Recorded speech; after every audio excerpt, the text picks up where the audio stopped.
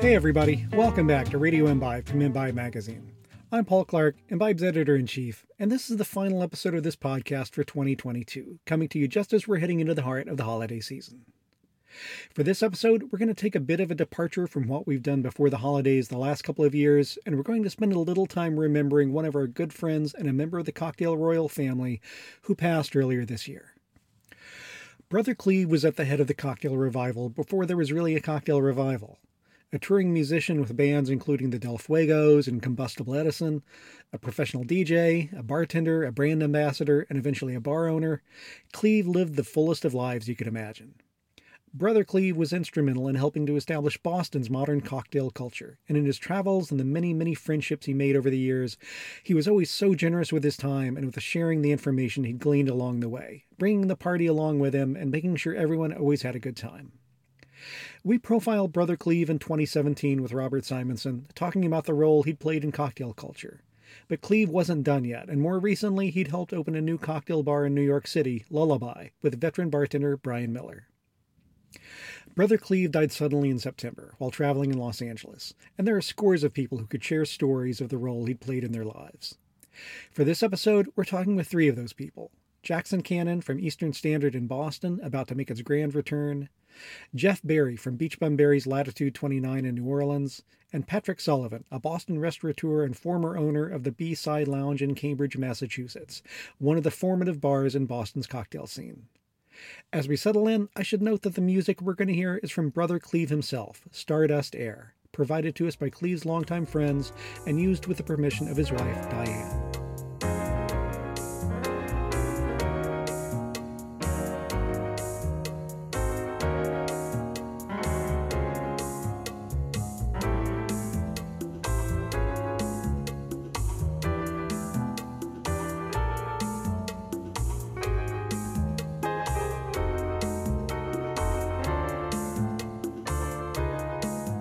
Jackson, Patrick, welcome to Radio Imbibe. Great to be here, Paul. Thanks, man.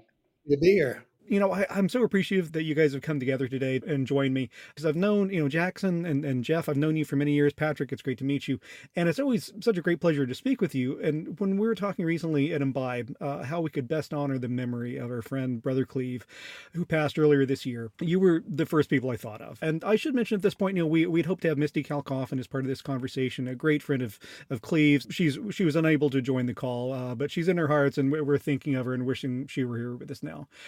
Cleve played a big role in so many lives, and today I'd like to focus on the role he played in the cocktail world and the music world and the culture of getting together with friends for the sake of joy. Can we start with Boston? Jackson, I think, when I first met you in 2006, you were telling me about this guy in Boston and the things that he was doing, and you and Patrick knew him for many years.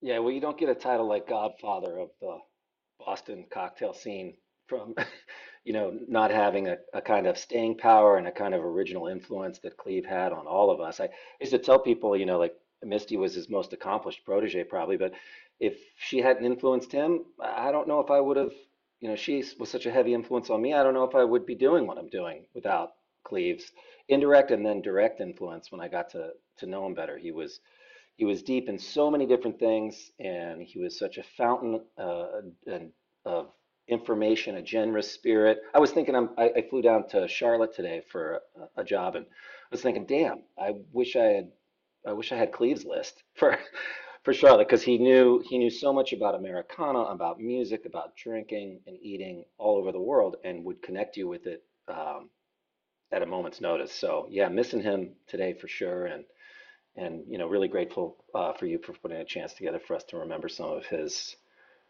antics and established great ways of doing things.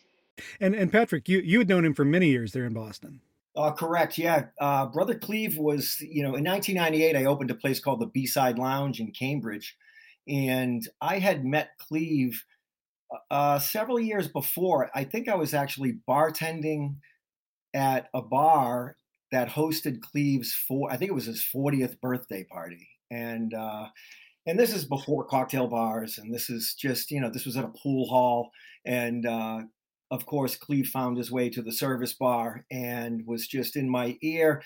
And, we were making and drinking many, many cocktails, and then and then so I decided somewhere along the way, while working at these bars, I was going to try and open my own bar, and it took it took a few years to put together. And in that in the meantime, this is in the early '90s, mid '90s. The internet has just sort of come to life. And I don't even know how I was searching, but I would come home from work from bartending and I would search cocktails, and and Brother Cleve's name kept coming up, and I knew I had met him, and so before there were cocktail bars, so I'd go to New York, and there were like vodka bars. There weren't even cocktail bars, and so when it came time when I signed the purchase and sale agreement, I saw in the sort of one of the papers in Boston that Brother Cleve was DJing at Bill's Bar, and so I went down there and waited for his set break and got his attention and said, "Hey, Brother Cleve, I just bought the Windsor Tap," and I said, "I'm going to turn it into a cocktail bar," and he just said yes, and he hugged me. And I didn't even get a chance to say, "Would you come work here?" You know what I mean? He said yes. He says, "I love the Windsor Tap," and the Windsor Tap was this old bucket of blood gin mill that we converted into the B-side lounge. And then to just sort of echo what Jackson said, Cleve brought so much spirit and generosity and sort of legitimacy to all of this, and particularly local. And it wasn't so, just a couple months into the B side, Cleve said, so Cleve was there opening night behind the bar at the B side lounge. And then, fast forward a couple of months, we're getting our hats handed to us. It's so busy. He says, "I have a friend who wants to move back from Florida, and she's a great bartender. I think we should bring her on." And 2 weeks later, Misty walked through the front door, carrying her apron from, I think, Margaritaville, and the rest is history. She became, she lent so much sort of credibility to the whole thing, an incredible addition to the team there. So that's how I met Cleve.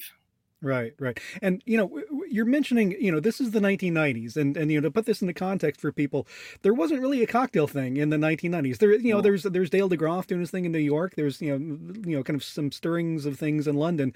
But Cleve was there ahead of everybody else, in searching out these things and talking about these things and introducing cocktails to a lot of folks. How did he play that role in Boston, at the B-side lounge, as you were kind of turning your direction this way? How is he bringing that kind of knowledge and experience and curiosity that he had? So it was interesting how he got into that. I mean, at the point that Patrick's doing that, Cleve had been making great cocktails at home as a subversive act during the grunge era for 10 years, And it's hard to think of it that way, but Combustible Edison, this influential band that he was a part of, literally was making great cocktails as protest to the current state of our macro culture. They had a manifesto, and it was, I mean, the album title "I Swinger" kind of says a lot. And so he'd been kind of a true pioneer, lighting stuff on fire and making proper Manhattans, in a through line that, it was part of his personality. What was great is that if something old was great, he knew everything about it he could possibly find out, and he wanted to breathe life into it. If something new was great, it fit right in to that in permanent continuum of things that were great. So he, as thorough as he wasn't a preservationist for its own sake. And he believed that these things were great. We'd figured this drink out 100 years ago, and why shouldn't we keep all enjoying them? I mean, and he championed kind of the conviviality and the rituals. I think, and Pat might remember more about his connection to Esquivel, but when he got back from meeting Esquivel was the first time I ever was sat down for the proper tequila service with sangrita and salts and citruses. And that's the 90s. So I think it's a really interesting thing to think about, like how he became an expert was by sheer force of curative personality in him that he was lighting that fire before there were legion, for sure. He was like a solo act in that Yeah. sense. during these years, he was a touring musician, touring DJ. He had been since the 80s. And also, as we all know, Cleve was a master conversationalist. He would talk to anybody forever. And, all you had to do was just like sit down on a bar stool next to him. And, an hour later, you're deep in some kind of story. And that's a wonderful evening.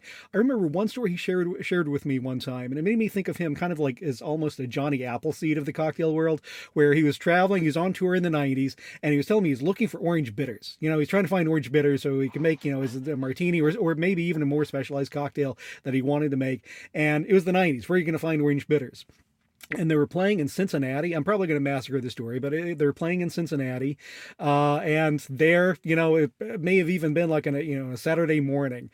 He found the thing that he had been looking for, and he'd been searching for forever. And I can just picture him, being in Cincinnati of all places and finding orange bitters and, being, moving on to that next level and then spreading that word around. And, next thing you know, you're all looking for orange bitters too.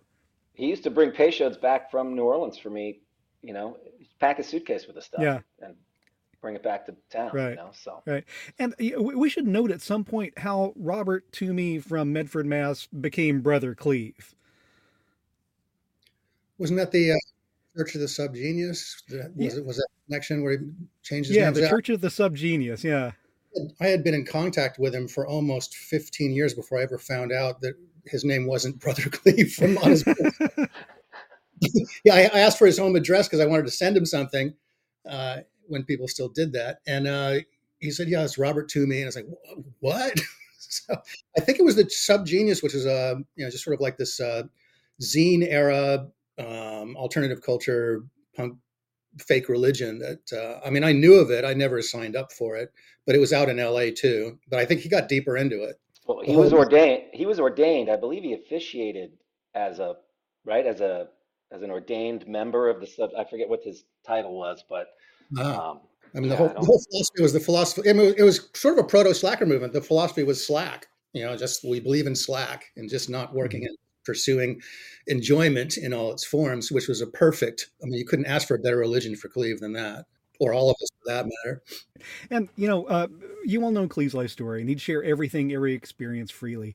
How did that traveling musician experience, going around the country, going to bars, talking to people, how did that translate into him becoming a cocktail person and kind of like spreading that information, especially there in Boston at the beginning? Because, he had life experiences that nobody else behind the bar had.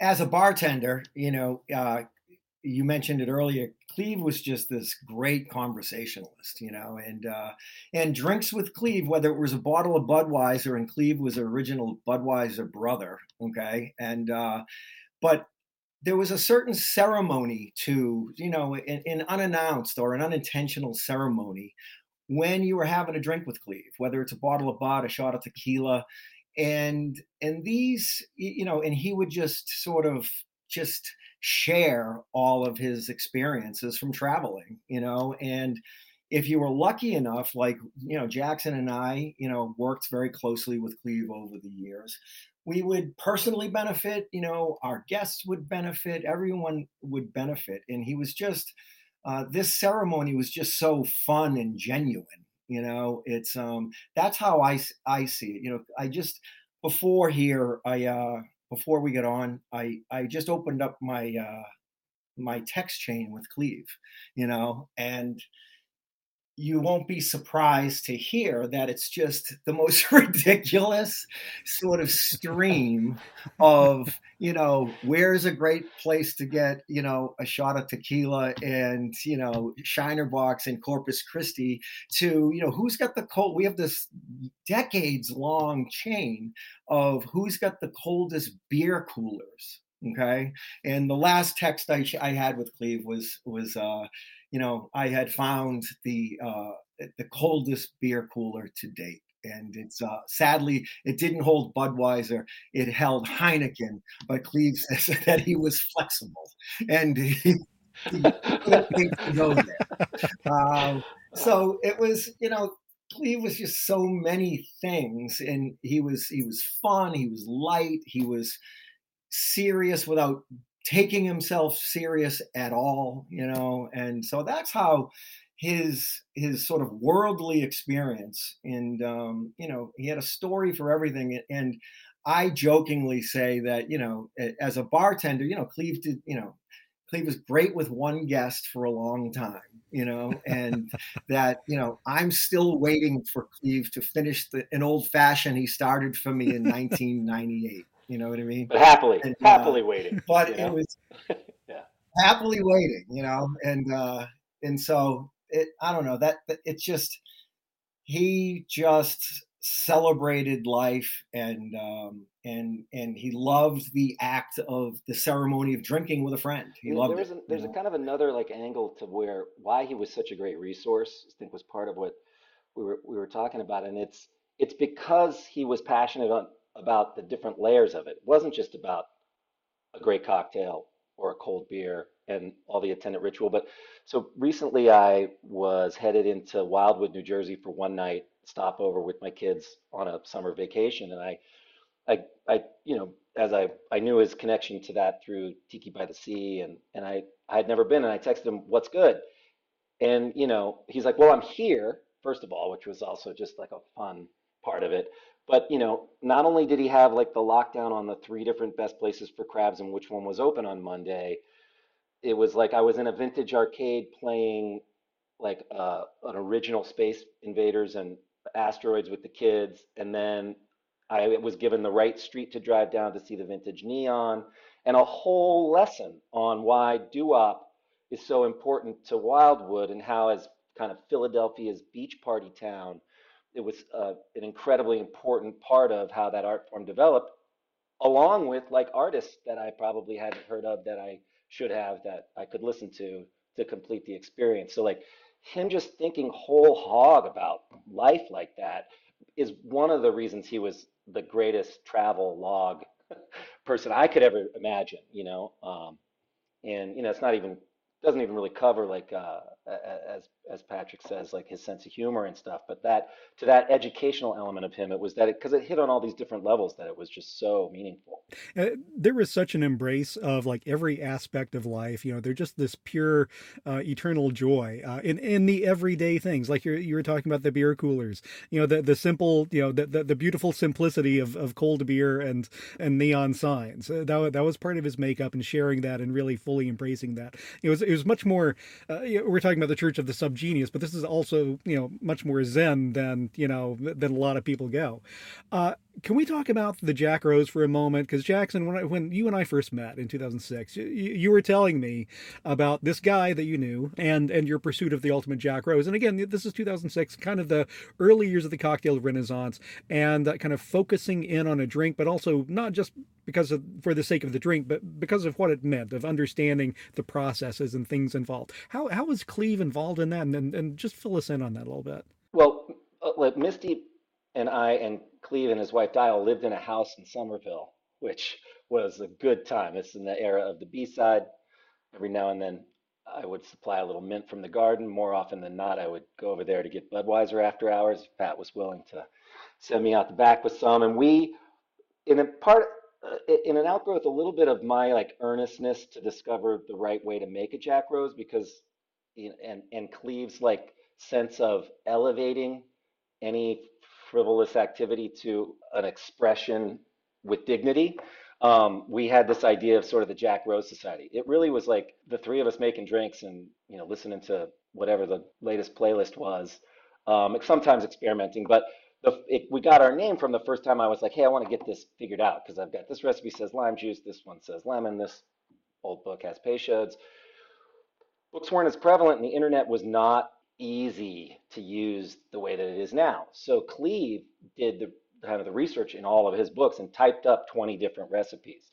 And as you can imagine, setting our course on a full portion exploration of the best one, the events at the end of the Jack Rose meeting are hazier than they were at the beginning. But we didn't even agree, which was another kind of point of which one was best. And but it was just the process, I guess, of like finding that information and sharing it. And so the drink had held special sway for me from before that time. But at that moment, that's when, this kind of idea of like, all right, we're gonna push this cocktail out there was on the opening menu of Eastern Standard in 2005. So this little research project took place in late 2004.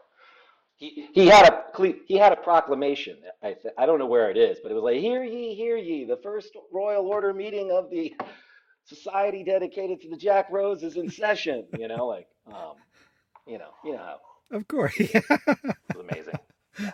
Well, we were talking about Cleve as a musician a few minutes ago, and the style of stuff that he played, and the kind of the loungy, ironically evocative of mid-century lounge music kind of thing.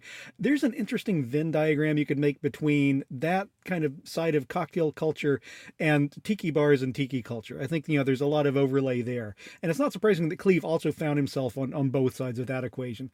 Jeff, as we get closer to the contemporary time, how did you see Cleve embracing and exploring the realm of tropical bars and tropical drinks and that whole culture that goes along with it? How did this kind of appeal to him, and how did he just fit right in with that? Well, the interesting thing was that I knew of Cleve, and Cleve knew of me almost 20 years before. Well, no, I knew of Cleve about 20 years before I actually met him. He knew of me maybe 10 years before we actually met. And the parallel tracks we were on in the pre-internet age, when we thought we were the only person in the world interested in this shit, that being exotica music, tiki bars, cocktails, et cetera, everything we've been talking about. Cleve was amassing this enormous amount of knowledge about exotica music and lounge music, and basically created the scene, the whole Cocktail Nation scene, drawing from everything all the records he'd collected and all the knowledge he collected and all the people who he talked to. Whereas I was doing that with cocktail recipes out in LA, actually talking to living people who, in some cases, created or served those cocktails back in the golden age of the 40s and 50s. They were still around. Cleve was doing the same thing musically. I mean, we mentioned Esquivel, one of the guiding lights of the lounge music era, the Vegas, kind of instrumental exotic music. He didn't just collect Esquivel records and find out about Esquivel. He sought Esquivel out and met him and went to Mexico City and lived with him, and gathered stories, including one about, I think you've all probably heard the flying car story, how Esquivel purchased a flying car and nobody believed him, but Cleve actually saw it in the garage. Anyway, that's a little aside there, but he collects people in addition to collecting old books and old records, and he synthesizes all that into something for the contemporary zeitgeist. I mean, that's where the Cocktail Nation thing happened. That's where that whole underground lounge music, swing, big band, revival came from. So I was tracking him as a fan of the music that he was doing. I was a fan of Combustible Edison. I actually saw the Del Fuegos. I didn't even know who he was or that he was in the band when I saw them in the 80s. But I became aware of him primarily through Combustible Edison. And I remember buying one album, I think Jackson it was, I Swinger, where not only did it have that cool retro cover that I used to encounter in used record stores all the time, that's sort of based on that, it had a cocktail recipe on the back. Cocktail recipe. A flaming cocktail recipe on the back. It's like, who are these people? And it's like, long story short, a few years later, because he's a collector of people and a connector of people, I met him through the mutual friends, the Waitiki, Boston-based exotica band. And I met him virtually on the internet. And Patrick, you cracked me up when you mentioned the text exchange, because before we actually physically met, we had an email exchange that lasted 5 years, and most of it was Cleve. I mean, I would wake up in the morning, I'd see that at 3 a.m. he had written like a novel, about Bollywood music and about the tracks I needed to hear, and here's some links, and then the next thing would be about some old bar book he found with an alternative recipe that we'd been discussing. And these emails, believe me, if I printed them out, I'd kill a tree. So his enthusiasm, his ability to take that enthusiasm and do something new with it. And that was true of cocktails too. I mean, he came up with some kind of brilliant recipes, using stuff that nobody was using back in the day. I asked him for a recipe for one of my books, and he gave me a recipe with prickly pear syrup. And I never even heard of that, even though I was in California where that stuff just was everywhere, and it was really creative and layered. And he kind of irritated me, because nobody should be that good at that many things. I mean, nobody should be that good as a mixologist. Nobody should be that good as a musician. And nobody should be that good as, a historical inquiry guy. And I don't even know about he was probably a great priest too. And more recently, he had just opened up in partnership a bar in New York City, which was bold. Honestly, I hadn't seen that coming. I didn't know he was going to go into that, but I thought that was really cool when he opened Lullaby with Brian Miller. That's another thing I'll be internally grateful to Cleve to, is almost everybody I met. I either met them through Tales of the Cocktail before I met Cleve, or I met them through Jackson. I met you through Cleve. Cleve got me to Boston to do a gig in 2007. I think it was at, I don't know if, what's the name of the place? Faux Republique. Yeah, the Vietnamese place. Right. We did a gig there, and then he took me to your bars, and I had a great Jack Rose. Man, that you were talking about the Jack Rose, that kind of triggered that memory, which was great. But that's how I met you. That's how Brian and Cleve and I were kind of this triumvirate, because we were at a certain point we're the only people in the early phase of the cocktail revival who didn't dismiss tiki as just syrupy, slushy cruise ship drinks. And as part of the problem for the craft cocktail renaissance, tiki was part of the problem. Just don't get rid of it. Don't use it. And Cleve, of course, with his knowledge and his ability to persuade, got people to drink those drinks in Boston, and he got Brian to start doing it in New York, and eventually we all hooked up, and for better or worse, here we are. So it was just great seeing him nurture the young tenders there too, Harrison. And last time I saw Cleve, we were at a little place in Quincy, the town we both live next to, and he was chatting to Morrows and helping tweak a daiquiri variation recipe that a 23-year-old bartender was working on. And he was at a point where he knew so much in so many different things, but he never like didn't enjoy like helping somebody along a basic part of their journey, so that was kind of, to me, that was like sort of the promise of his role in Lullaby that unfortunately we won't see ongoing. But if you made a tree off of the people he touched, you would have quite a forest of many different species. There's that to celebrate. Absolutely. Well, are there any last thoughts you'd like to share about Cleve before we wrap up? Yes, I would. I recently had one of the most beautiful sort of Cleve-related experiences was just in the days right after he passed, and there was the initial sort of obituary write-ups in the paper. And I currently co-own a bar and restaurant in the suburbs of Boston, and I was doing my thing, touching tables and saying hello to people, and this foretop of people sort of our age, a little older, said, "Are you Patrick?" And I said, "Yes." And they just started to ask me questions about Cleve. And one of the gentlemen was a musician, and he just said, "I just can't believe I never met him." And they just went on and on and on, and they wouldn't let me leave the table. And they wanted to hear stories, and I'd be telling them a little bit about Cleve, and sort of, and this one gentleman who was the musician just kept like throwing his hands on his knees and saying, "I just can't believe I never met this guy," and so it was hard to talk about Cleve at that time, and I was a little emotional, and I'll never forget, they said, "We just wanted to come here today and try and feel some of that magic."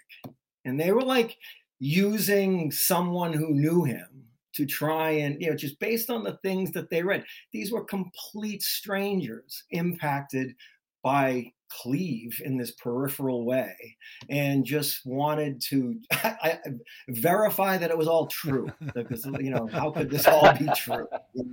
And so it was just a beautiful moment. I was so proud of Cleve and just so happy that for them that they were there, and it was just this beautiful moment, and that in a nutshell was really, Cleve.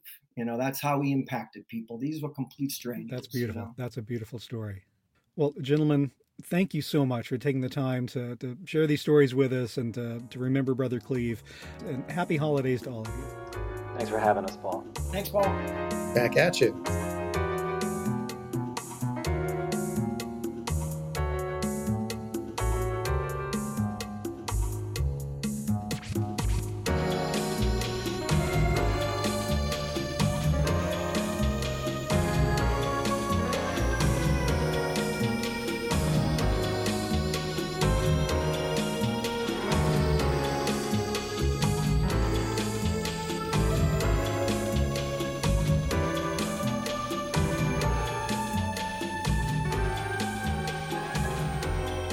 thanks to you for joining us as we remember Brother Cleve. He was such a big-hearted person, and we all need more people like him in our lives. Here's wishing a happy and healthy holiday season to you and yours. We'll catch you again in 2023 as we dive into the new year. Be sure to subscribe to Radio Imbibe on your favorite podcast app to keep up with all of our future episodes. We've got plenty of recipes and articles for you online at imbibemagazine.com, and keep up with us on Instagram, Facebook, Pinterest, and Twitter. And if you're not already a subscriber to the print and or digital issues of Imbibe, then let's get 2023 started right. Just follow the link in this episode's notes and we'll be happy to help you out. I'm Paul Clark, this is Radio Imbibe. Happy holidays, everyone, and I'll catch you in the new year.